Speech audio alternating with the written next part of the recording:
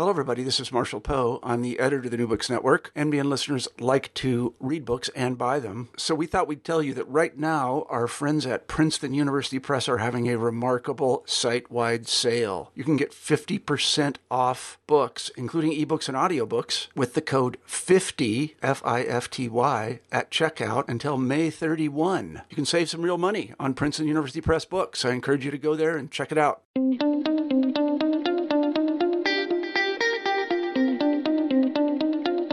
A much-maligned minority throughout American history, atheists have been cast as a threat to the nation's moral fabric, barred from holding public office, and branded as irreligious misfits in a nation chosen by God.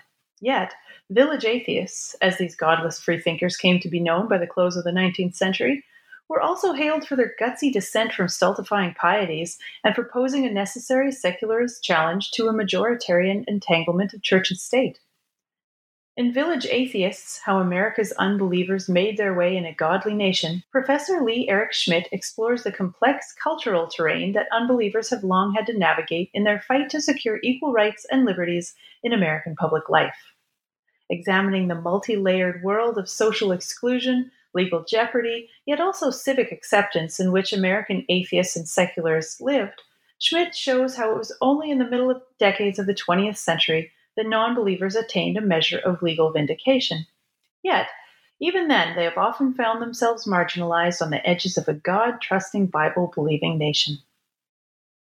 Professor Lee Eric Schmidt is the Edward C. Mallinckrodt Distinguished University Professor in the Humanities at Washington University in St. Louis, and he joined the John C. Danforth Center on Religion and Politics in 2011.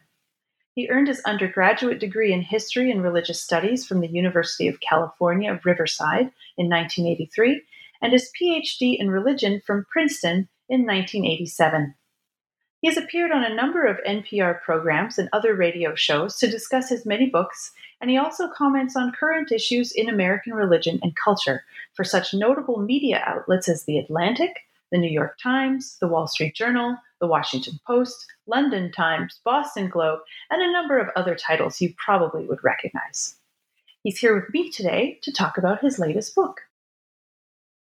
Hi, my name's Carrie Lynn Evans, and you're listening to New Books in Secularism, a podcast channel on the New Books Network. Today, my guest is Professor Lee Eric Schmidt, who's agreed to talk with us about his new book, Village Atheists, How America's Unbelievers Made Their Way in a Godly Nation. Lee, thank you so much for joining us. I am happy to be here with you. Maybe first start telling us a bit about yourself and how you came to work in your field.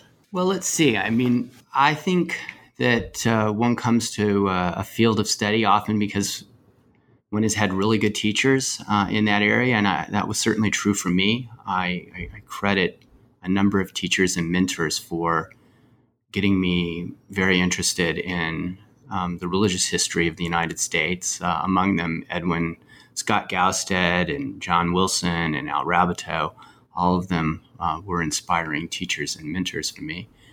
But behind that, why would one become interested in religious history? Why would one be drawn to what they were teaching?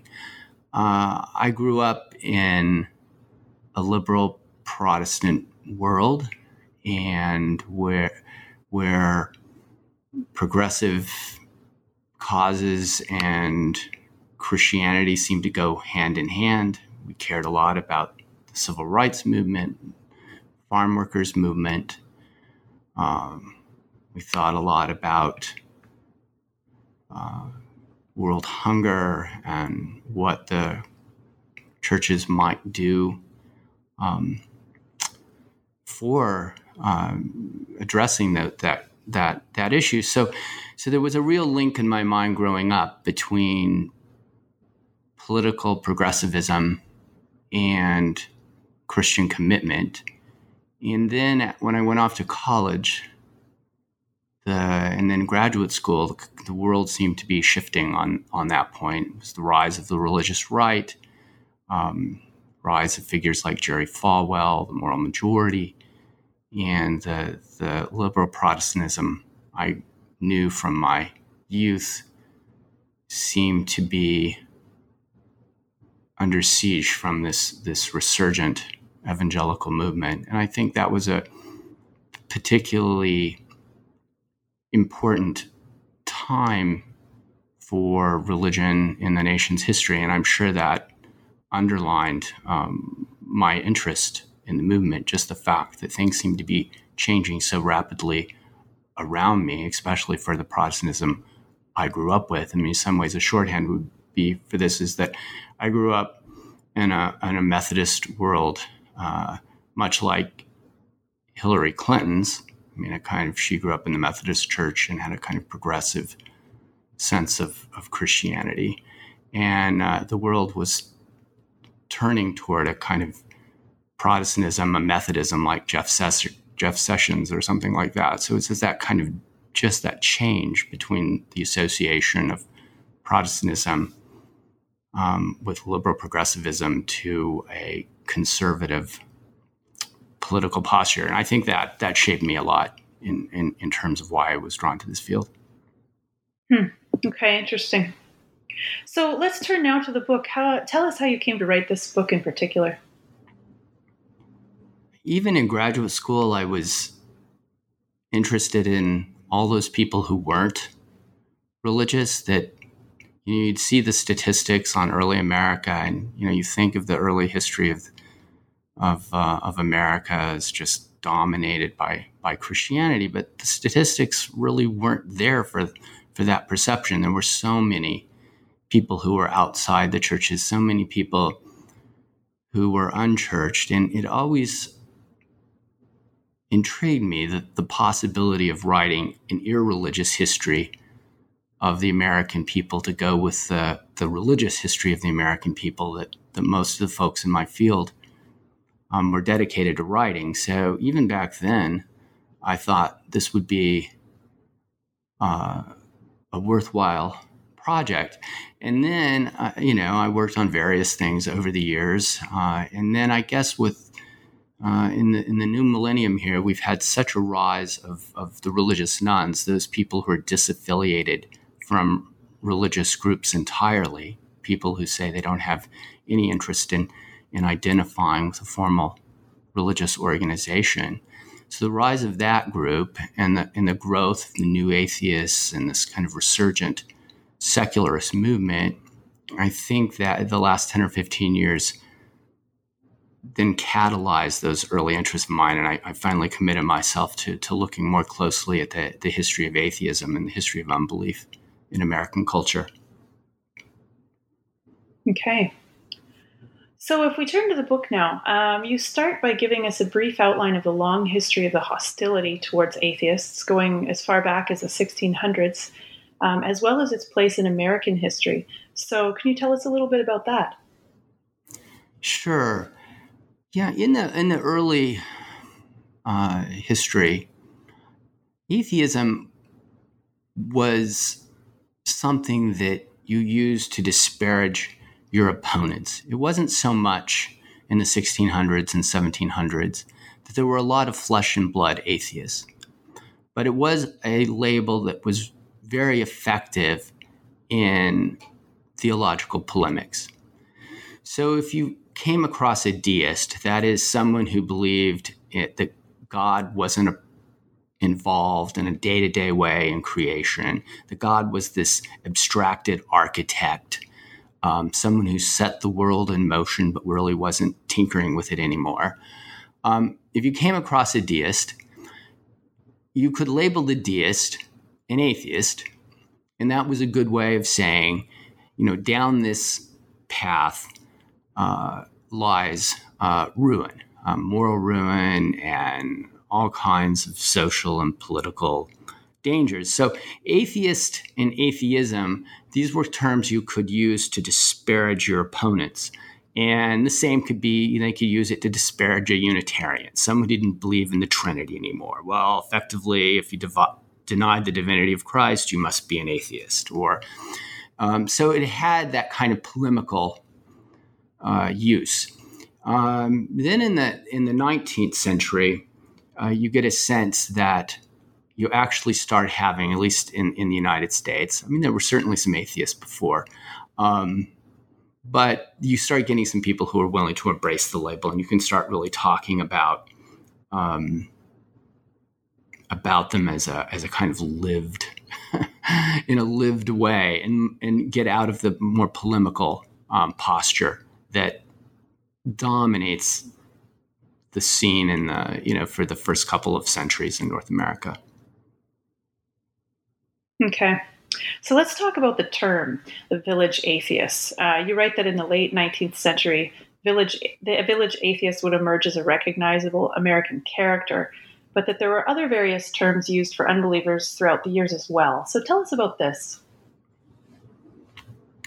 Right. I latched onto this idea of the village atheist, which is a term that is first used in around 1807, 1808, and then gets popularized toward the end of the 19th century. I latched onto it because I thought it was suggestive of the kind of everyday embedded quality of unbelief. I mean, these are folks, on the ground, grassroots antagonists of their Christian neighbors, and I like this notion of for that.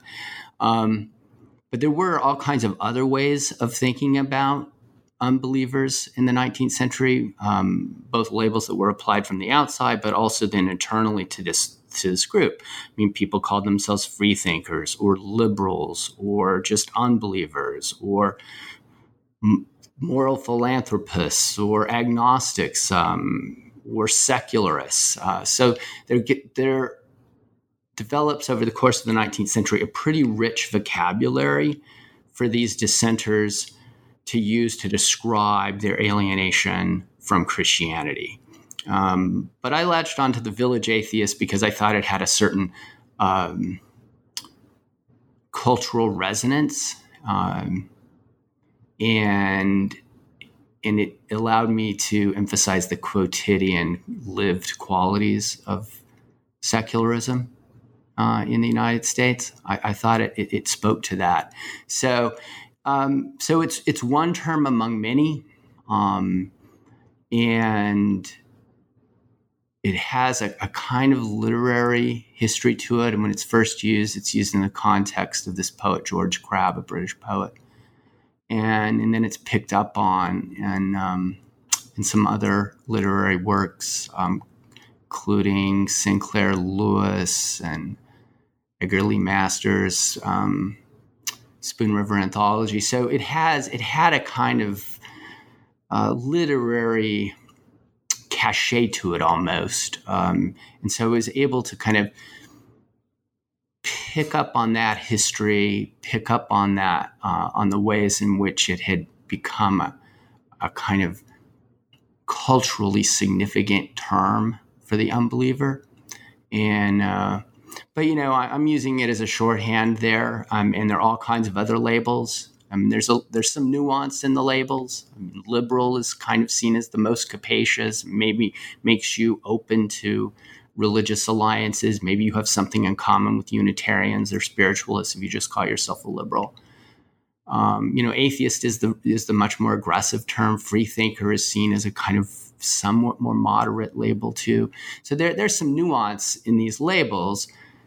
But I think at the end of the day, they really speak to the same set of propositions, and they're kind of interchangeable, that sometimes a person would call himself or herself a free thinker, and then other times they'd boldly claim to be an atheist, and other times they might decide that secularist is the better description. So there's a lot of possibilities for naming in the 19th century, well beyond just the idea of the village atheist. Okay, great. So you organize your book around the stories of 4 individuals who are notable village atheists. So the first of these, I think he dubbed himself a secular pilgrim, that's Samuel Porter Putnam. And he was also a historian of the secularist movement. So tell us about him. Yeah, it was a puzzle for me how to organize the book. And I like character-driven historical work. So I did end up, focusing on these four characters. And I suppose I started with Samuel Putnam because he does embody a quintessential pattern in American religious and irreligious history. Namely, he moves from an evangelical Calvinist tradition, grows up in that world, father's a congregational minister. He himself has a conversion experience. He's in the evangelical Calvinist world, becomes a congregational minister himself. And then he moves along this, what is a familiar spectrum in New England intellectual history and religious history, moves out of the congregational world of evangelical Calvinism, ends up in Unitarianism.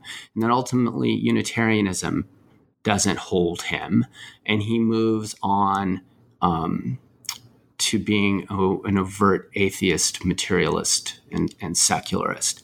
So that pattern, to be able to see in one person, kind of here's evangelical Calvinism, here's the movement into a liberal Christianity, a Unitarianism, and then ultimately this movement into professed atheism. He did embody what is a really prominent version of the secular pilgrimage. And the fact that he dubbed himself the secular pilgrim because he itinerated lecturing everywhere for the secular cause, but also because his religious experience embodied a secular pilgrimage. He was no longer a pilgrim like John Bunyan's pilgrim in Pilgrim's Progress, but rather he embodied a new kind of secular pilgrim. And I thought his story and the way he talked about his religious experience, his journey, let me talk about this paradigmatic journey into unbelief. There are other journeys, of course, but this is one that if you're looking at the history of theology in the United States, or the broader history of Protestantism in the United States, that particular journey from evangelical Calvinism to atheism would be a paradigmatic one. And he exemplified it. He also is interesting because, as you say, he becomes a historian of the movement, and really a dedicated historian of the movement, a massive history of secularism in the United States that comes out in the 1890s toward the end of his life. And because of his labors for that work, we're actually in a much better position to understand the everyday world of so many 19th century secularists, because Putnam was an indefatigable chronicler of their lives and their stories. Amazing. Okay, so the next chapter is about a cartoonist. So a very different kind of character here. That's Watson Heston. And he's from the latter half of the 19th century, and he eventually became a very prominent artist and cartoonist for the skeptical publication The Truth Seeker. And as you say, and I'll quote you here, he massively enlarged visual satire as a medium and mnemonic of American free thought. So he became impressively popular and influential in the eventually in the free thinking movement, but he never did have an easy go of it, did he? No, most of these figures didn't have a particularly easy go of it, I would say. Heston, didn't have a lot of resources to draw on. So financially, he had a particularly hard go of it. He's in a small town in southwestern Missouri, regularly at odds with all of his neighbors because of his irreligious beliefs and because he's just genuinely a cantankerous, confrontational person. He struggles all along. He also, has health issues, and it's just hard to make a go of it as a free-thinking cartoonist or as an artist. He's also painting portraits and things like that. He's just not making much of a living, so he struggles. But he is incredibly successful in this medium of satirizing Christianity and creating a kind of visual repertory for American secularism. So he doesn't make much money at it. He doesn't really stabilize his life particularly through the success of his artwork. But he does have a really lasting impact on the way unbelievers visualize their secularism. His cartoons just really have an enduring impact. I mean, they're still being reprinted. The Truth Seeker as a publication has recently been revived as a small free-thinking publication, and they regularly feature reprints of Heston's cartoons. They're still sort of like the go-to images if you want to imagine secularism, if you want to imagine what freethinkers are committed to. Heston's images still seem to just leap to the front for even for contemporary freethinkers and secularists. But so he published hundreds of cartoons, cover cartoons for the Truth Seeker from the mid-1880s up to 1900. He also published hundreds of cartoons on the back page of the Truth Seeker. Those were all satires of the Bible, particular biblical stories that he found laughable and that freethinkers routinely found laughable. So he was satirizing the Bible, the Old Testament, the New Testament, and he was satirizing everything from Methodist revival meetings to antiquated scientific ideas that he saw evangelical Protestants promoting or dragging their feet on Darwinian science or what have you. So he was, it's a rough-hewn style, but he was very, very effective. And fellow freethinkers, many of them just loved his in-your-face quality, that he just was pulling no punches and that he was taking the fight to the Christians. And they loved the kind of muscular, hyper-masculine world he seemed to embody when that kind of his rough and tumble approach to satire. There were a minority of freethinkers, a sizable minority, but who really thought this was a terrible strategy. If you really wanted to win converts to your side, you didn't just beat them up with satire. This whole cartooning of religion was far too aggressive. It wasn't the right posture for seculars to take. It was embarrassingly aggressive, and that you should really take a softer approach to trying to bring people along toward enlightenment, toward secular enlightenment. And so they were quite critical of Heston's prominence in the movement. And, wished the Truth Seeker would stop publishing his cartoons and stop making them such a prominent part of the secularist cause. But his admirers in freethinking ranks almost always carried the day and, kept his cartoons circulating and continued to make him a kind of celebrated artist for secularism. So, but the debate is there, and the debate lingers. That very kind of debate, is still alive in the 21st century among secularists. I mean, whether to take this aggressive, no-hold-barred approach to religion, or whether to be kind of constructively engaged in the humanistic dialogue with believers and not lead with insult, not lead with satire. So, it's a kind of Bill Maher approach. That side is the Watson Heston approach. Or you can take a humanistic chaplain like Greg Epstein or Bart Campolo, and it's much more constructive. Let's not insult people. Let's not widen this divide. Let's try to work in a kind of dialogic way. With across our differences, our different worldviews. So that is that tension was there in the 19th century. Heston really crystallized that tension for secularists, and it's one that's quite familiar still today for secularists. Yeah, I'm glad you brought up the contemporary context, actually, because I was thinking about the same thing as you were talking about it. That's very much a lively debate today, both with the religious topics, but as well as politics. That's the debate on the left. How aggressively do we want to ridicule or confront our opponents? And it's interesting to see how this is just kind of a perennial question when it comes to the best way to deal with those who disagree with you.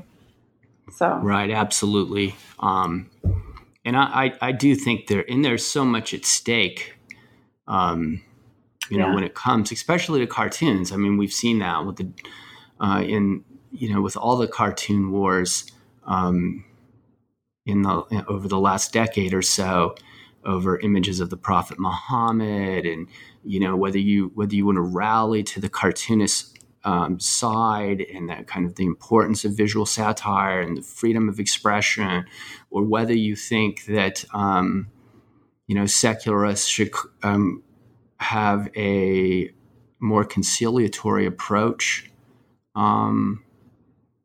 to religious people. And so it's something that really remains a life and death issue, that the way people end up thinking about the place of cartoons and satire in this relationship between believers and unbelievers. So yeah, it's deeply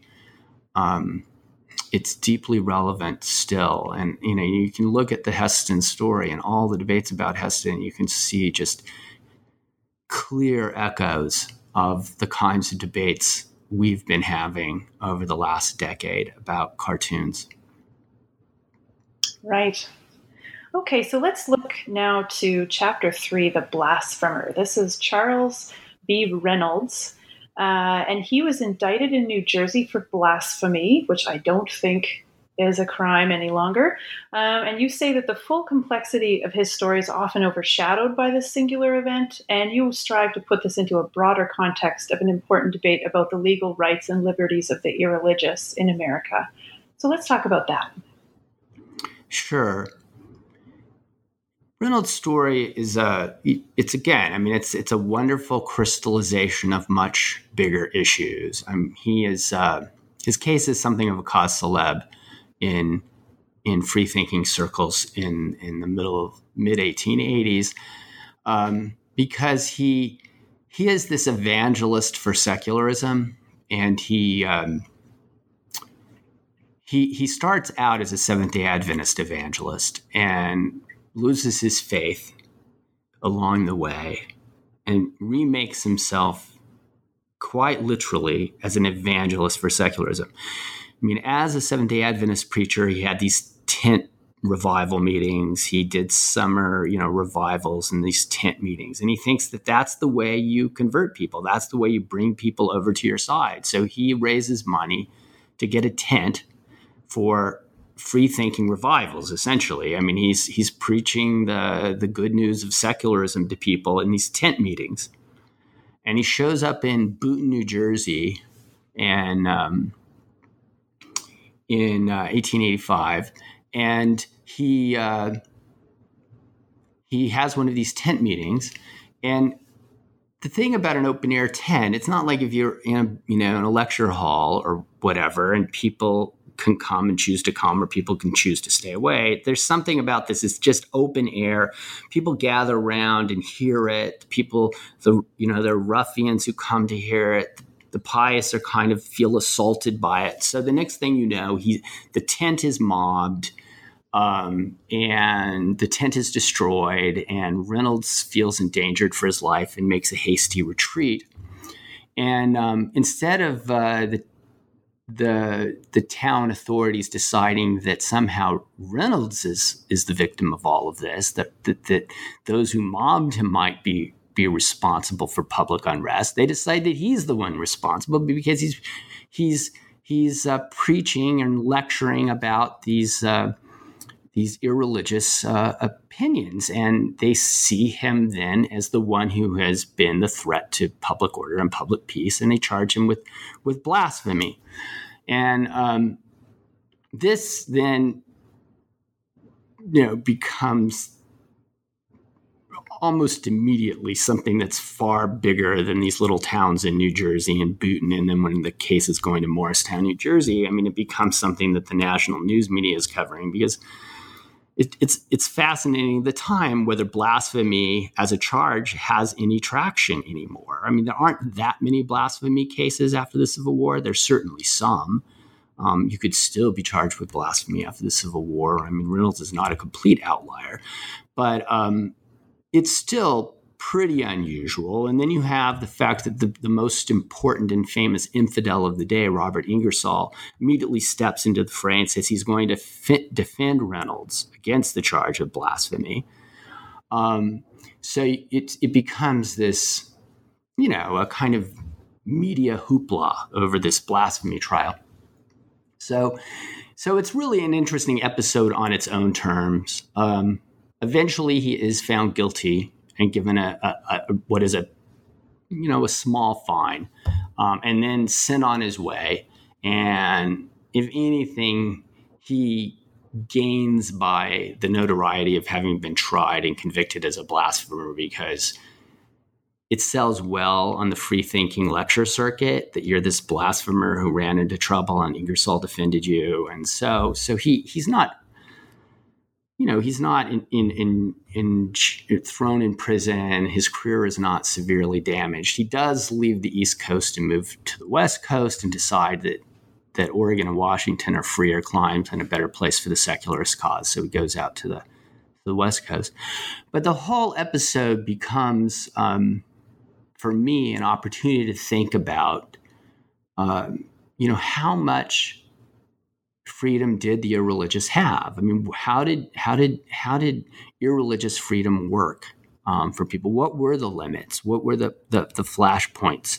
And how much toleration was there? In some ways, you look at the whole story and you look at his whole career and you think, well, okay, he actually enjoyed a fair bit of toleration. He is mobbed in New Jersey. He is put on trial. That's clearly, some pretty severe limits on his civil liberties to have those things happen. But you look at the fact that he lectures hundreds of times all over the country, and 99.9% of the time he does so without any clear, visible threat or conflict. I mean, sometimes he's preached against from a local pulpit. People grumble about him. There's conflict in communities goes into, but nothing like a mob on a regular basis. Usually people put up with him and put up with his lectures, put up with his tent, or, the tent gets destroyed. So after that, they're just putting up with his lectures again, not with the tent preaching and all of that. But so there is a kind of level of tolerance and forbearance around the expression of these free-thinking ideas that kind of is the bigger picture behind the episode that gets all the attention. Still, there are enough instances of violence being directed at these free-thinking lectures, at these secularist lectures, that you'd have to say, irreligious freedom remains highly problematic in the late 19th century, and that people often find ways of silencing these lectures. There are enough instances where they're arrested for public disturbance, or they're charged with blasphemy and or things like that. That there is a chilling effect potentially on these lectures, but that's still not the larger picture because they're traipsing all over the country and getting away with it most of the time. So there's quite a bit of liberty for their expression of these dissenting irreligious opinions. So I try to look at that. I try to look at some of the other notorious episodes of the period and assess those. I mean, there's a particularly egregious case of violence against a freethinker in Texas, in which a group of men kidnap him and horsewhip him and basically say, if you keep on talking up free thought and organizing these free thinkers and endangering people's souls, we'll kill you. So there is a kind of vigilante violence in that case. But again, so that's severe. I mean, that kind of lynch mob intimidation of a free thinker, a lecturer, someone who committed to the cause, that's very, very serious. So can be a high level of intimidation. So I try to look at this kind of in a kind of balanced sort of sense from this. I mean, how common is that intimidation? How much forbearance? How much toleration is there? What makes toleration possible in some instances? Where what kind of planning goes into this that makes some kind of reconciliation in these communities possible, where people decide it's okay if these free thinking lecturers show up, and then in what other places does everything just fall apart and become so fractious and even violent? So I try to look at that in a full-orbed way, rather than kind of taking Reynolds' trial as emblematic of just how persecuted these lecturers were. It's a bigger, more complicated picture, and that's what I try to get at through that case. Okay. All right. And that kind of leads into our next chapter as well, which is another kind of contentious case. And that's the very interesting, almost salacious story of Elmina Drake Slenker. She's known for her notorious atheism and her shocking candor about marriage, sexuality, and the body, which inspired authorities to call her not only blasphemous, but obscene, shameful, and immoral. So I find Slenker to be a bit of an unusual picture of seeming contradictions. On the one hand, she embraced crude biological terminology, stuff we find a little crude and on the edge today, still even. And then she also entertained speculation about some pretty kinky sex acts. And yet on the other hand, she advised young marrieds to practice abstinence and reserve sex for procreation only.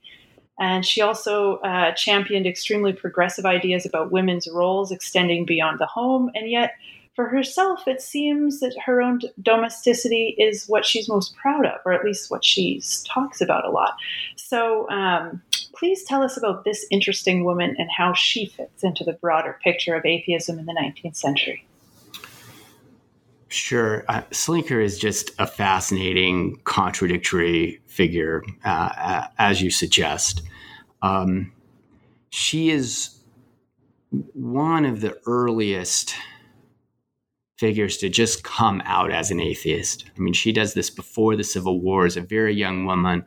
Partly she's coming to the defense of this women's rights activist, Ernestine Rose, who is being attacked for her atheism and for her advocacy of women's rights. And there's just an incredible vitriol that's poured out against Ernestine Rose.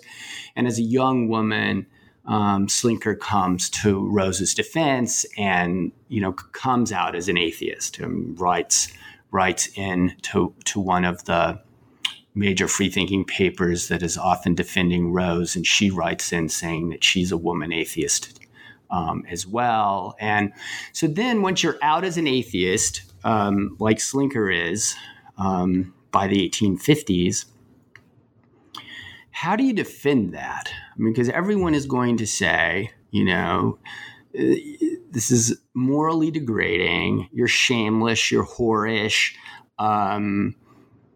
you must have incredibly corrupt home life. And so there's, on the one hand, what Slenker starts doing is she starts wanting to show that free thinkers, atheists, have just as good, indeed even better home lives than the religious.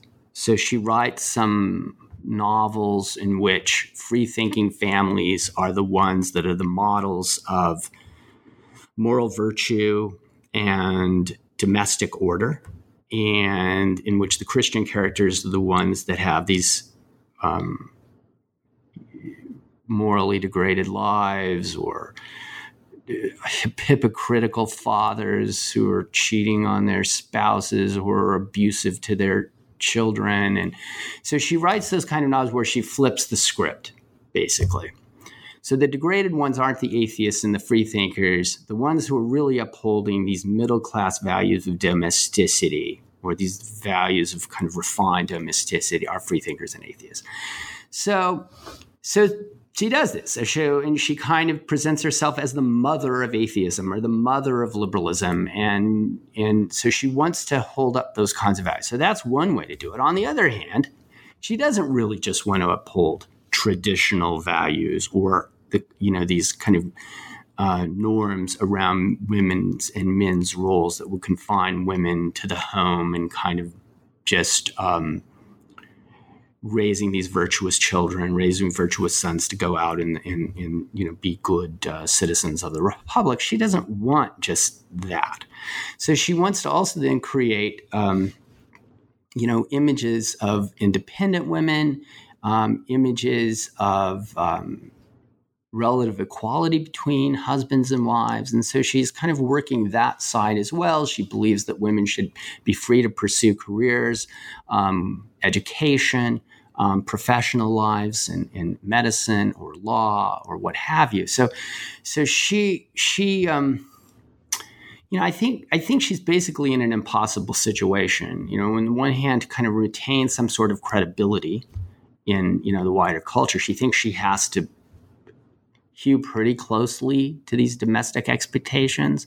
On the other hand, she really wants to work change in the world, so she's trying to advance these views about different norms of family life, different norms around marriage, different norms around sexuality, and so what you see is that there's a lot of contradiction or a lot of tension, and I'm not sure how she could have freed herself from that. I think you see some instances in her storytelling where you get a sense that she's endorsing these kind of more traditional expected roles, but then the character that really comes out on top in the story is the one who breaks free of it, who's able to speak her mind and live her life in ways that Slinker herself is not quite able to do.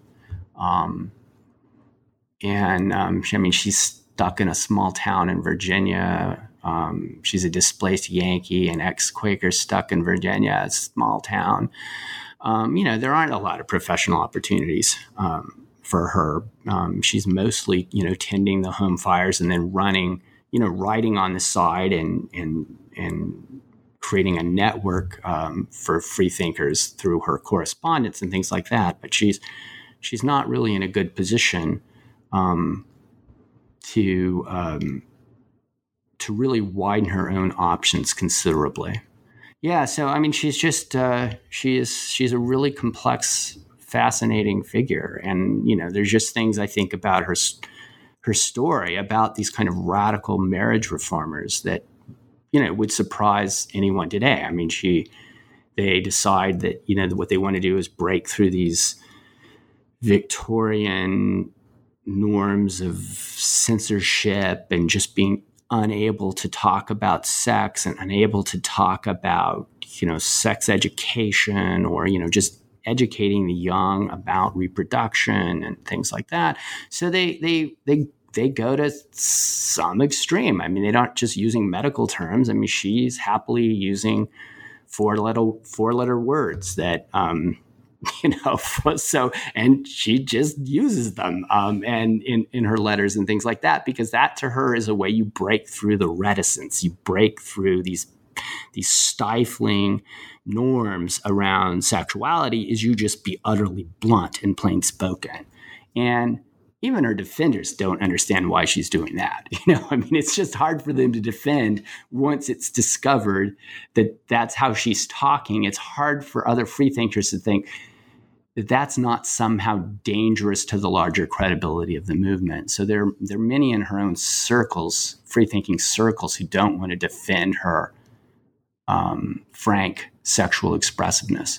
They really want to shy away from that. They just don't want that as part of their movement. Yeah, she's fascinating. It really is a fascinating story. And there again, we have the same kind of problem at the center of it, is how aggressive do you posture yourself, before you, for all that you can achieve in doing that.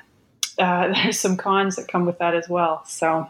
Right. Yeah. No, I think that's absolutely right. And, and then you see her, right. And then there's just this mix of things. Sometimes you're right. She's not, that there are real limits on the position she's willing to take. This isn't particularly sexually liberating, at the end of the day. Right. There are all kinds of ways in which it comes back around to a fairly abstemious view around marital sexual relations even. So there's all kinds of things that kind of blowing the lid off. That she's doing in terms of her correspondence, her frankness, the way she wants to engage these issues. She wants to counsel people. She wants to help people. And she thinks there's just almost no way to talk about that in the culture. But at the end of the day, she kind of comes back around to this sense of moral purity and abstemiousness that she's just hemmed in by those kinds of expectations that are still there that she is not interested in transcending or working beyond. Right. So weaving throughout these narratives, there's another character, and that's Anthony Comstock. And he's actually famous for creating the New York Society for the Suppression of Vice and lobbying Congress to pass the so-called Comstock Law, which is primarily about the censorship of materials deemed obscene or immoral in some way.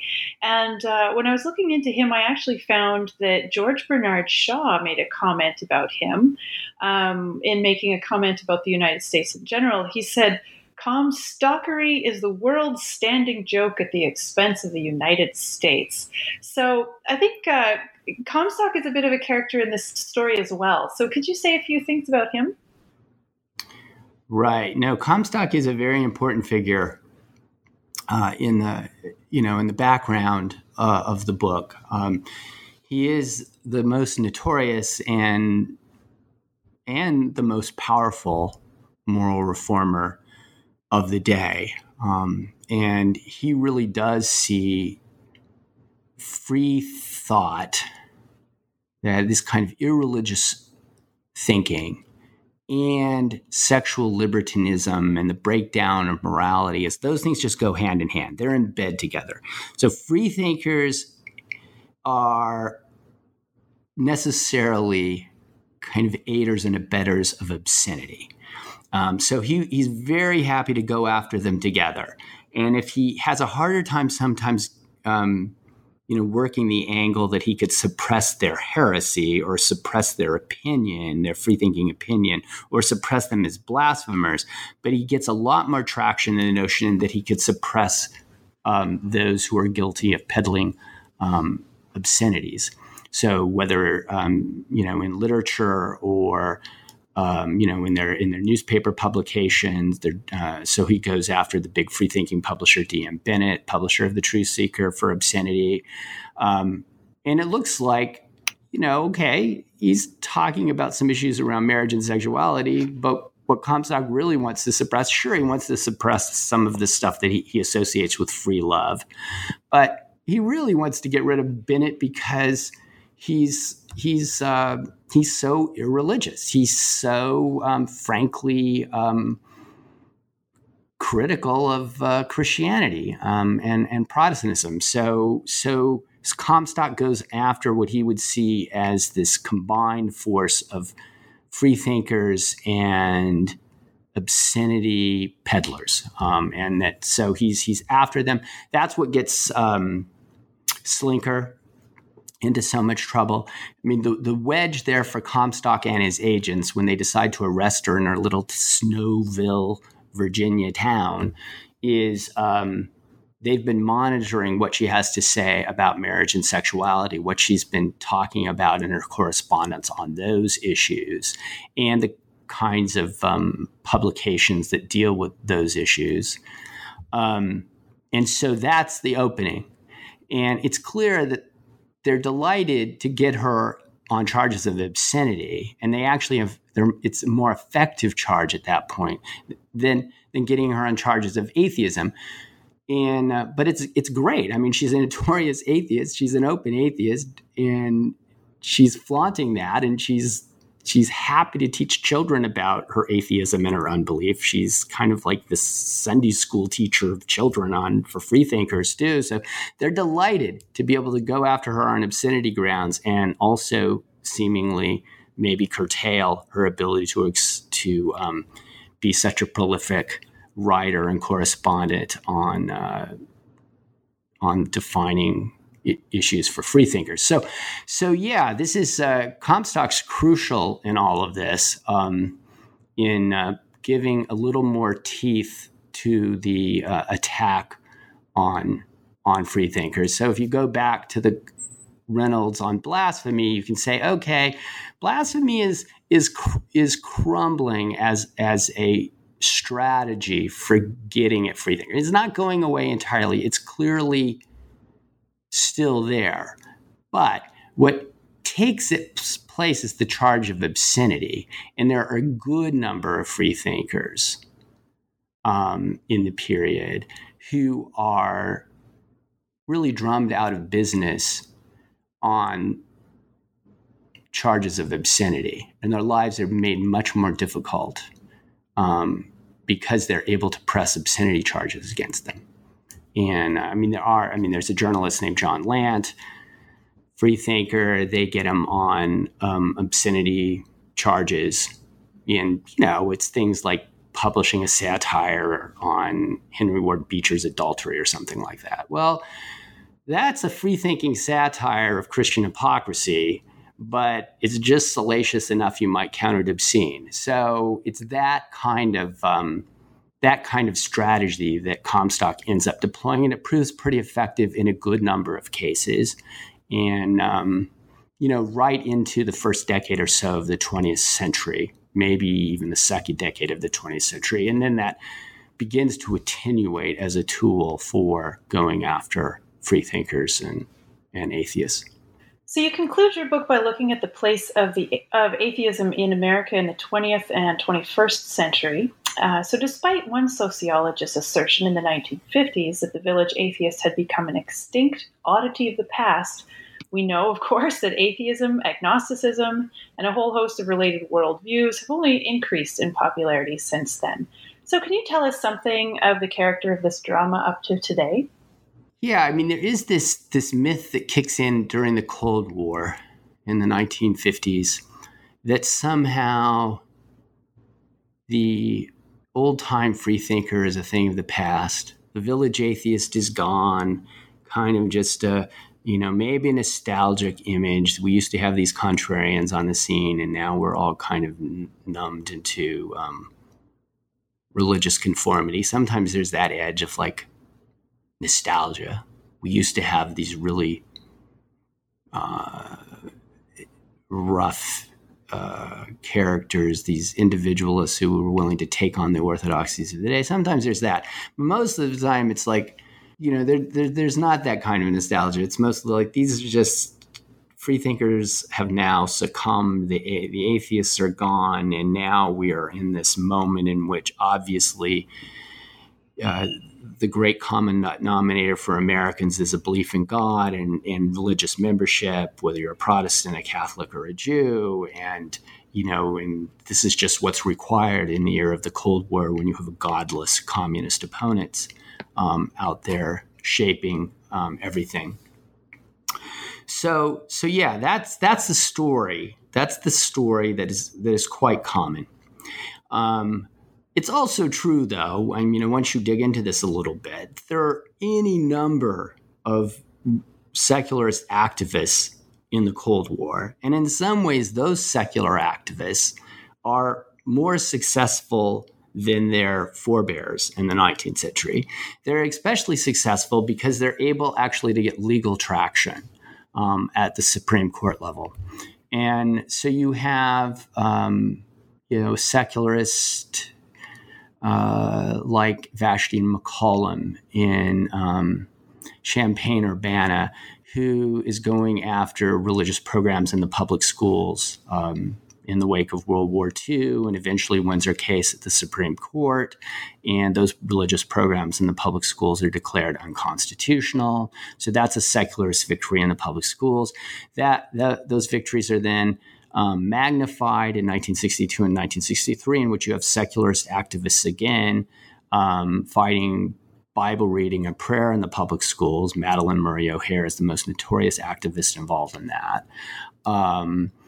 But you have a number of others, and they really are a group of primarily secularist plaintiffs who are pressing these causes, and then finally winning because they have justices on the court, especially Hugo Black, who agree with their secularist critique of these kinds of religious programs in the public schools, and some a justice like Hugo Black really wants to press for a more thoroughgoing form of disestablishment. So that's the other side of the story. I mean, that kind of Cold War sense of religious conformity and everybody believing it's a nation under God, and we have to kind of marshal ourselves under those unifying themes, being a nation under God and so forth. That's definitely true. But on the other side of this is the ways in which the secularist logic is actually carrying the day for the first time with the Supreme Court and in constitutional law. So that's a huge development of the middle decades of the 20th century. So you can no longer have religious tests for public office at the state level. That's declared incompatible with the First Amendment, with the constitutional principles. So there's a case in Maryland, Roy Turkesa, who's a humanist atheist, who takes Maryland to court because they still have the requirement that if you're going to be a public official, you have to declare your belief in God. And this applies all the way down to notary publics. And Turkasa wants to become a notary public. And so he just refuses to take that oath, and it goes to court. And Maryland defends itself and wins at the state level, says perfectly fine. We can require a belief in God for notary publics or for our governor or whoever. That's fine. That's in keeping with the traditions of the country. And goes to the Supreme Court, and he wins. So he's another secularist activist and mid-century secularist activist who ends up being quite successful. So that's this other story that I tell toward the end, is that cohort of secularist activists who win in legal circles. Then, of course, you leap forward and you can see here in the early 21st century that we've had a burst of secularist organizing again, but also a real swing in terms of the number of Americans who disclaim having any religious membership or any religious identity. This group that sociologists call the nones, N-O-N-E-S, the folks who just don't want to belong, don't want to see themselves in religious terms. And so the time has become ripe again, I think, because of that, as I mentioned earlier, for an exploration of the history of secularism more broadly in American culture as a way of thinking about our own current moment, where we see now 25% or more of Americans being in this none category of just seeing themselves in more secular terms, or certainly in disengaged from organized religion. So that becomes part of the endpoint of the story too. The growth of the new atheists in the wake of 9/11 and the kind of anti-religious polemic that grows up between 2001 and 2010. I mean, that's an important part of it. All of that is, I think, created a moment now where we have incredible energy for secular studies, for the exploration of the implications of secularism, and exploration of what's the history behind this current moment, where there's been such interest, according to the new atheists, but also such interest among sociologists in exploring this demographic of religious nones. So by the end of the book, I'm there, and in this more current moment. But the bridge to it, the bridge from the 19th century and the stories I tell the Reynolds and Putnam and Sleeker and Heston. The bridge from their world to our world is this era of secularist activism in the court and and the traction those figures get, the Vashti McCollum, Madalyn Murray O'Hair, and others get. And I think that's the kind of stepping stone I see. It's those figures, I think, who deserve a lot of our attention if we want to get from the turn of the 20th century to the turn of the 21st century. Okay, interesting. Well, Lee, I've taken up a lot of your time. I want to thank you very much for agreeing to come on the show. It's been really enjoyable and interesting. But before we go, can you tell us what you're currently working on? Oh, I'm working on a handful of things. I do have a related project on the history of secularism and religious liberalism. I'm exploring, I guess, what you'd call a humanistic middle ground. So all of these groups in Protestant circles in the 19th and 20th centuries who cease to see themselves as liberal Protestants and come to see themselves as something beyond Protestant, whether they're a Unitarian, a kind of liberal, Unitarian, or a humanistic Quaker, or they join the Ethical Culture Society, or they declare themselves to be religious humanists, or they just create some sort of independent fellowship. I've been exploring those groups, humanistic Christianity, humanistic Judaism, and seeing what kind of religious communities or borderline religious communities they call into being. So I've been collecting a lot of material on that and exploring that. I mean, I guess what I would say is the relationship here between the Village Atheists and that project is a lot of the emphasis in Village Atheists is on these kind of lone figures in these communities. And there is a lot of isolation. There's a lot of isolation to being a free thinker in a lot of these communities in the 19th century. But there are also lots of instances where people manage to summon community out of their drift from Protestantism or their drift from Judaism. They summon new forms of community. And I'm intrigued by that. I'm intrigued by how workable that is, what it looks like, what people organize themselves around if they no longer organizing themselves around familiar Protestant symbols or familiar Jewish symbols. And so that's the kind of thing I'm exploring now. And we'll see where it takes me. Great. Okay. Well, thanks again. I really enjoyed having you on, and maybe in the future we can have you back for another future book. That would be great. I enjoyed this conversation too. Thanks so much, Carrie. All right. Goodbye. Bye. I want to thank you for listening to New Books in Secularism, a podcast channel on the New Books Network. Once again, I'm Carrie Lynn Evans, and I've been speaking with Professor Lee Eric Schmidt about his book Village Atheists, How America's Unbelievers Made Their Way in a Godly Nation. If you enjoyed the stories in this book, you may also want to check out Lee's earlier publication, Heaven's Bride, The Unprintable Life of Ida C. Craddock, American mystic, scholar, sexologist, martyr, and madwoman. It's available on Amazon along with his other book, and the audiobook is actually free right now on Audible if you sign up for their free trial. If you enjoyed this podcast, please write us a positive review on iTunes, post about us on social media, or tell a friend. As a not-for-profit organization, all of the buzz that you can help us generate goes a long way to supporting this work. Do you have a book you'd like covered on one of our shows? Contact us through our website, newbooksnetwork.com. I'm also looking for a co-host for this show. My goal is always to get out 2 interviews per month, but at certain times of the year, this is more challenging. So with a co-host, we'd be able to be more faithful to our publication schedule. You can find me on Twitter at Carrie Linland. That's at CarrieLynnLand. Also, be sure to like the New Books in Secularism channel on Facebook and Twitter, where you'll see every time we post a new interview.